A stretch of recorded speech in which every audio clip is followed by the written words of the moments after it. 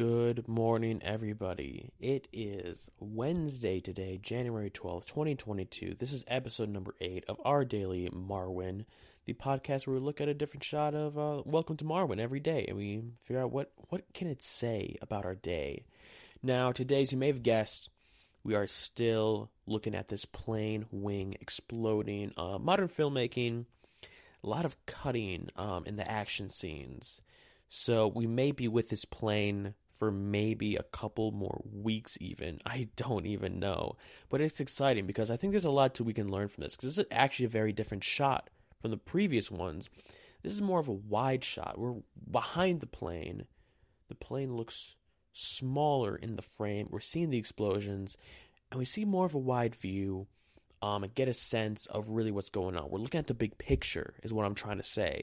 So you need to look at the big picture. Sometimes it's easy to see something that's going on in your life and feel like, oh, I did something wrong. Things are going so badly. I'm doing poorly. But look at the big picture. Look at where you were 10 years ago versus where you are today. Big improvement. Am I right? Or a big change, I'm sure. I don't want to assume it's an improvement. It's probably an improvement. I mean, come on. I'm assuming people listening to this are, I don't know. I don't want to make any assumptions. Honestly, I don't know who all is going to be listening to this. But look at the big picture. One mistake or a couple mistakes, even big mistakes, not going to affect your life so much. You have time to make a change, just like Marwin.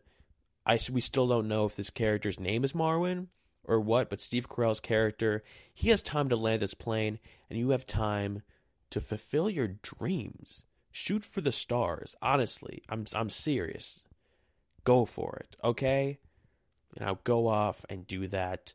I'll see you tomorrow. All right, goodbye.